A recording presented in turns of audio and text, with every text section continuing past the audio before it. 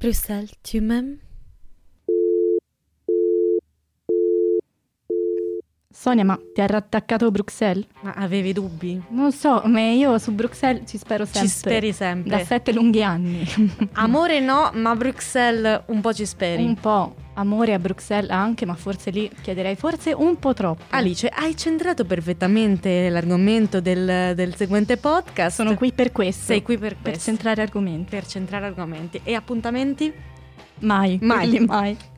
Beh, allora, siamo qui per parlare di Bruxelles e sì. di Amour. Dans la ville... Poco lumière, perfetto. Perché siamo capitate in un articolo di Brussels Times. Grande riferimento per tutti noi. Residenti e iscritti AIRE. Sì. Nella ville... Poco lumière. Nuovo nome. Un articolo di Nima Harry, che ringraziamo se ascolta Bruxelles tu m'aimes. Grazie per lo spunto. E ci siamo chieste com'è l'amore a Bruxelles, com'è il mondo del dating a Bruxelles. Secondo l'articolo, una merda. Non si c'è. Può dire. Pas d'amour. No. Ma chiaramente ci sono dei vantaggi nel vivere a Bruxelles, perché è pieno di persone che vengono da tantissimi background diversi. Io ho già detto troppe parole in inglese, in francese, ma ça va? Possiamo continuare così? Sei piena di multe già. Sono piena di multe da parte del governo italiano? Perché siamo AIRE, quindi vale anche per noi questa cosa che non possiamo usare i termini in inglese. Ce ne assicureremo per le prossime puntate. Bene. Però in ogni caso quindi ci sono un sacco di persone internazionali, ha lo status come capitale più giovane d'Europa, quindi chiaramente le opzioni sono tante. Ma avere tante opzioni, come ad esempio nelle dating app, vuol dire avere tanto successo? Uscire con tante persone vuol dire essere felici? Sì? No? Siamo qui per scoprirlo. Avremo tempo. Certo, e in più avremo tempo. E in L'ho più detto io. Solo Alice. Vabbè, Alice è da qua 7 anni, io da un po' di meno. Tu hai intenzione di rimanere qua fino a... Va bene, perfetto. Non demordi. Mai. Perfetto. Però c'è un altro punto. Bruxelles è una città, e ce ne siamo accorti anche con data la quantità di persone che arrivano e se ne vanno, proprio che c'è un enorme, arriva un'altra parola in inglese, turnover. Sì. E quindi le persone arrivano sapendo... Ricambio. Quindi le persone arrivano sapendo già, guarda, fra 5 mesi me ne vado. Quindi perché avviare una relazione? Giusto. Che poi, adesso che ci penso, un sacco di persone iniziano così e quindi tipo dicono no, ma perché avviare la relazione? Però poi ci rimangono lo stesso qua. Sì, però c'è sempre quella cosa di rimpianti, di no, ogni volta, cioè non posso comprare un divano, me ne vado fra 5 mesi. Giusto. Poi rimani 7 anni e quel divano si chiama ancora scopamico. No. Comunque sì, quindi un divano chiamato scopamico. Quindi siamo qui per parlare di amour a Bruxelles e di dating in generale. Chiaramente data la quantità enorme di opzioni, non ci può non venire in mente anche il mondo delle app di dating. Siamo un po' costrette a parlarne, direi. Ma non perché siamo, cioè non abbiamo no ad, non c'è nessun codice sconto no. Alice 2023 per Tinder, no. Ecco. Mi dispiace, ci lavoreremo su questo magari, sì, però non per il momento no, però appunto fra l'altro è anche interessante che la prima cosa che ci è venuta in mente è dire ok, parliamo di dating a Bruxelles, parliamo di app. Beh, ma si parte dall'esperienza personale. Sì. Questo è il momento in cui Alice impara a usare i bottoni e è giusto? Perfetto. Pensate che le altre opzioni erano grilli e non so che cos'altro. Comunque, chiaramente parliamo di app. È un mondo variegato, decisamente, ma chiaro che le più banali, non banali, le più grandi che ci sono Tinder e Bumble, direi. Sì, però in realtà ho studiato poco, giusto per capire quali sono appunto le più utilizzate in questo momento, 2023. Ovviamente la prima è Tinder, però poi c'è ancora Badoo che resiste da sempre. Da Badoo, sì, non credo dal tempo che Badoo Ma vedi come impari in fretta, Questa era proprio la mia rivincita. Io ti do la possibilità di sperimentare. Grazie. Comunque Badoo, che io credevo non esistesse più dal 2008 in realtà, però a quanto pare no, esiste ancora. E poi ci sono anche altre 2 app che non so se magari le consigliamo, poi qualcuno ci dice se funzionano. Ma questo, scusami, a livello mondiale, a livello europeo? A livello mondiale. Ok. Un'altra app che si chiama Plenty of Fish, ok, efficace come nome, e Happen. Però vabbè, noi conosciamo Tinder e Bumble, sì, fondamentalmente, però ecco, sappiate che tra le 5 più usate a livello mondiale sono queste. Mm-hmm. Però appunto sono tutte nate già da abbastanza anni, sono quelle che si sono più affermate la più recente tra queste credo sia Bumble del 2014. Mm-hmm. E la cosa rivoluzionaria, per quanto ho capito, di Bumble è un ribaltamento della prospettiva, no? Mentre su Tinder e altre app ci si può scegliere a vicenda, su Bumble... Sì, allora, diciamo che anche su Bumble entrambi possono scegliere, però poi è la donna che scrive per prima.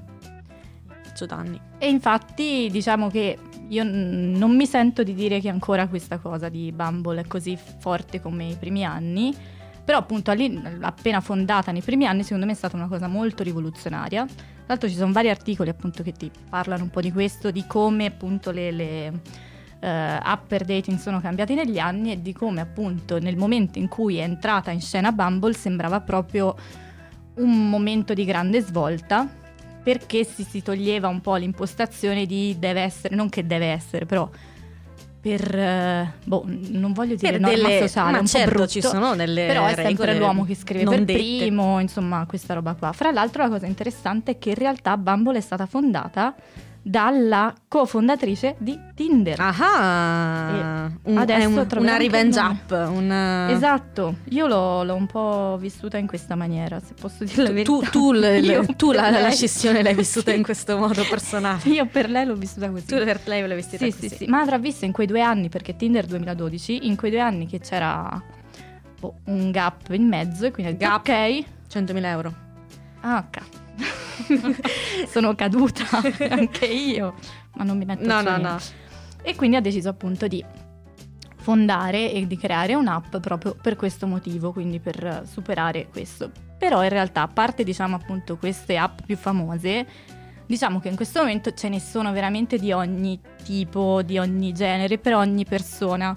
E qui posso dire, io ho fatto un po' di ricerca, ok? Sì. Ho fatto un po' di ricerca a riguardo e sono incappata in delle perlissime. Ti prego. Vorrei avviare la discussione dicendo, se c'è un'app per ogni fetish, un'app per ogni nazionalità, un'app per ogni, non lo so, interesse, non è che ci sarà un'app a ciascuno e poi non ci riusciamo più neanche... No? Potrebbe essere anche questo il rischio, perché sono finita in un vortice, non so come sarà il mio algoritmo. Tipo della serie, su quelle più popolari siamo troppi e quindi è un casino, però su queste è troppo, fin troppo selettivo. Esatto. Ma tipo facci degli esempi. Allora, ho trovato alcune app che mi sono detta out of the ordinary, altra parola. Basta, altre, Sonia, vabbè, raga, così. Però mi sono detta alcune hanno senso. Tipo vegli, incontri vegetariani. Però se sei vegetariano, no? Ok. Non litighi su dove andare a mangiare. Esatto. Udoli, dating for disabled. Anche questo mi sembra buono. E poi una molto interessante, positive singles herpes dating, che è per persone con malattie sessualmente trasmissibili. Ok, mi sembra utile anche questo. Esatto. In realtà. Hanno tutte senso per adesso. Esatto. Poi ci sono tutte quelle solo per cristiani, solo per musulmani. Ecco, e poi sono finita in un vortice di app che forse hanno un po' meno senso. Tipo, c'è... non so se... Vai. Questa mi mette un po' a disagio. C'è Unjabbed, un'app per persone non vaccinate, che non so se tipo devi inserire se è solo quella per il Covid o se... Ma come fai a provarlo? Tipo tu la rosolì, cioè il per tosse, cioè non lo so, e tu... Qualsiasi tipo di vaccino o solo il Covid? E poi dici, a me piacciono quelli mori senza il vaccino per l'epatite. Però altri vaccini magari li accettano. come fai a saperlo? Quello Non lo so. Vabbè, Questa roba mi sembra come quando Amazon ti dice mandami la prova che il pacco non ti è arrivato. Se là, Poi c'è una zombie patience per zombie e amanti di zombie. Ho trovato una che si chiama Bristol per uomini con la barba e persone che vogliono uscire con loro. Track Passions per fan di sci-fi, di film fantascientifici. Tall Friends, finalmente mettiamo fine a questo problema delle app in cui devi scrivere la tua altezza. Qui ci sono solo persone alte. Ma è discriminatorio. Vabbè, ma scusa. Non lo so. Guarda che magari c'è anche Small Friends, ma non ho avuto tempo per cercare. No, mi sento un attimo esclusa da tutto. No, ma tu puoi. Cioè, perché cerchi persone alte. Cerco solo le persone alte. Va bene. E poi c'è Farmers Only, che è di persone che vivono nelle fattorie o in campagna o con la passione per la fattoria. E poi anche Equestrian Cupid, un sito di dating per persone che amano i cavalli. Ma io devo dire che... Ma tu quale sceglieresti? No, io... Ti astieni da una scelta? No, ma... vabbè, no, perché ne ho trovate anche altre, quindi no, io devo dire che non lo so, cioè non so chi trovi in delle app così specifiche. Gente molto specifica esatto. Riguardo alle loro passioni. E se poi tutta la tua personalità ruota attorno a una passione, forse. Vabbè. Però se anche tu sei così, allora va bene. È per quello. Se invece non riesci a avere solo una passione, allora magari ti può sembrare anche un po' un covo di... Tipo io la barba non ce l'ho. No. E quindi forse però per te sarebbe se ti piacciono però non mi piace con la solo barba. Con la barba. Vabbè. Però quello dipende. Ci sono magari persone a cui piacciono uomini solo con la barba. Vabbè, in ogni caso potremmo se parlare qualcuno... per ore di questo. Esatto, ma magari no. Se qualcuno all'ascolto ha provato una di queste app, pensavo dicessi alla barba, contattate NF Radio e poi fateci sapere la vostra esperienza. Certo. Però in tutto questo, no, appunto, abbiamo parlato delle app più popolari, di una quantità infinita di app improbabili, ma che in realtà sono probabilissime. Ma non è che ci sta un po' scappando la mano con tutte queste app? Te l'ho detto, se io sono su un'app e la persona vuole conoscere sull'altra, non credo che Zombie Lovers e Question Cupid si parlino, cioè nel senso... Infatti, però cioè, tipo quello a cui penso è che anche nelle app, diciamo, tradizionali, diciamo che l'approccio rispetto a quello che era un po' di anni fa è un po' cambiato. Cioè, io mi sono fatto un ragionamento, vai. Dimmi se ha senso. Certo. Allora, all'inizio, io potrei essere multata per tutti i cioè che dico, invece, ma vabbè, li segniamo. Io considererei una decina di anni fa, quando hanno iniziato a essere un po' più utilizzate le app di dating, però c'era ancora un po' il fatto di non lo dico, mi sembrava un po' una cosa da fare di nascosto. Quelle cose un po' tipo da disperata o disperato. Sì. Oppure andavi dall'amica e dicevi oddio ho messo Tinder, e tipo quasi fosse segretissimo, e specialmente se poi iniziava a andare bene, iniziavi già a dire adesso come racconterò agli altri come ci siamo conosciuti, tutta sta roba posso dire le storie più belle, le storie d'amore più... perché non lo so, mi è uscita. Però viene fuori una creatività dalle persone che nemmeno ti immagini. Certo. Comunque appunto all'inizio era un po' questo, e quindi possiamo dire che la parte negativa, se la vogliamo chiamare così, era quella della vergogna. Adesso c'è un po' una considerazione di non se ne può più, ma dall'altro lato non si riesce a togliersi da questa roba, non tutti ovviamente, cioè del tipo come conosci le persone se non là? Esatto. Specialmente in una città come Bruxelles, dove magari arrivi da solo, da sola, non hai amici, si possono usare anche per trovare amici, fra parentesi, c'è anche questo approccio, e non hai magari altre opzioni, perché sì, certo, magari al lavoro, però non è il caso forse al lavoro. Ma poi secondo me si è creata anche una dinamica per cui tutti anche se tutti sono lì e non c'è più il discorso di qualcuno, o molto meno, non voglio essere così negativa, molto meno che le persone vengono e ti approcciano, e magari se quasi lo fanno ti sembra quasi strano. Ma questo in generale. Ma forse è perché sono trentina. Forse sì. Però ecco, diciamo che è come se si pensasse ok, tanto so, da una parte un po' il discorso di tanto so il backup delle app, quindi parlo tramite queste, Ma dall'altro lato, appunto, non ne esci da questa cosa, però standoci dentro ci sono sempre più persone che dicono che non ne possono più. E poi c'è il fatto anche di mostrarsi come sui social in generale perfetti e venire giudicati alla fine, perché diciamocelo, certo, per la propria foto, al massimo per una descrizione che deve essere sempre più originale rispetto a quella degli e altri. a volte posso dire anche un po' meno originale, però sì, questa magari ci teniamo per un'altra per puntata, dopo, però anche il modo in cui le persone ti scrivono, che quindi dici, cioè tipo dimmi qualcosa un po' che abbia senso, oppure che ne so, fammi vedere che hai letto un minimo quello che ho scritto e non mi scrivere solo Alice, non è l'abstract di una tesi, cioè devi fare dating.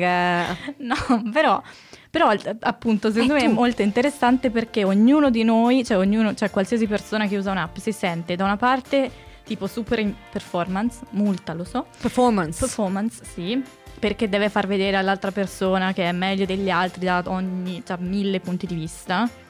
Dall'altro però, tipo, c'hai la stessa frustrazione dall'altra parte quando dici, oh mio Dio, queste persone sono tutte uguali, che palle.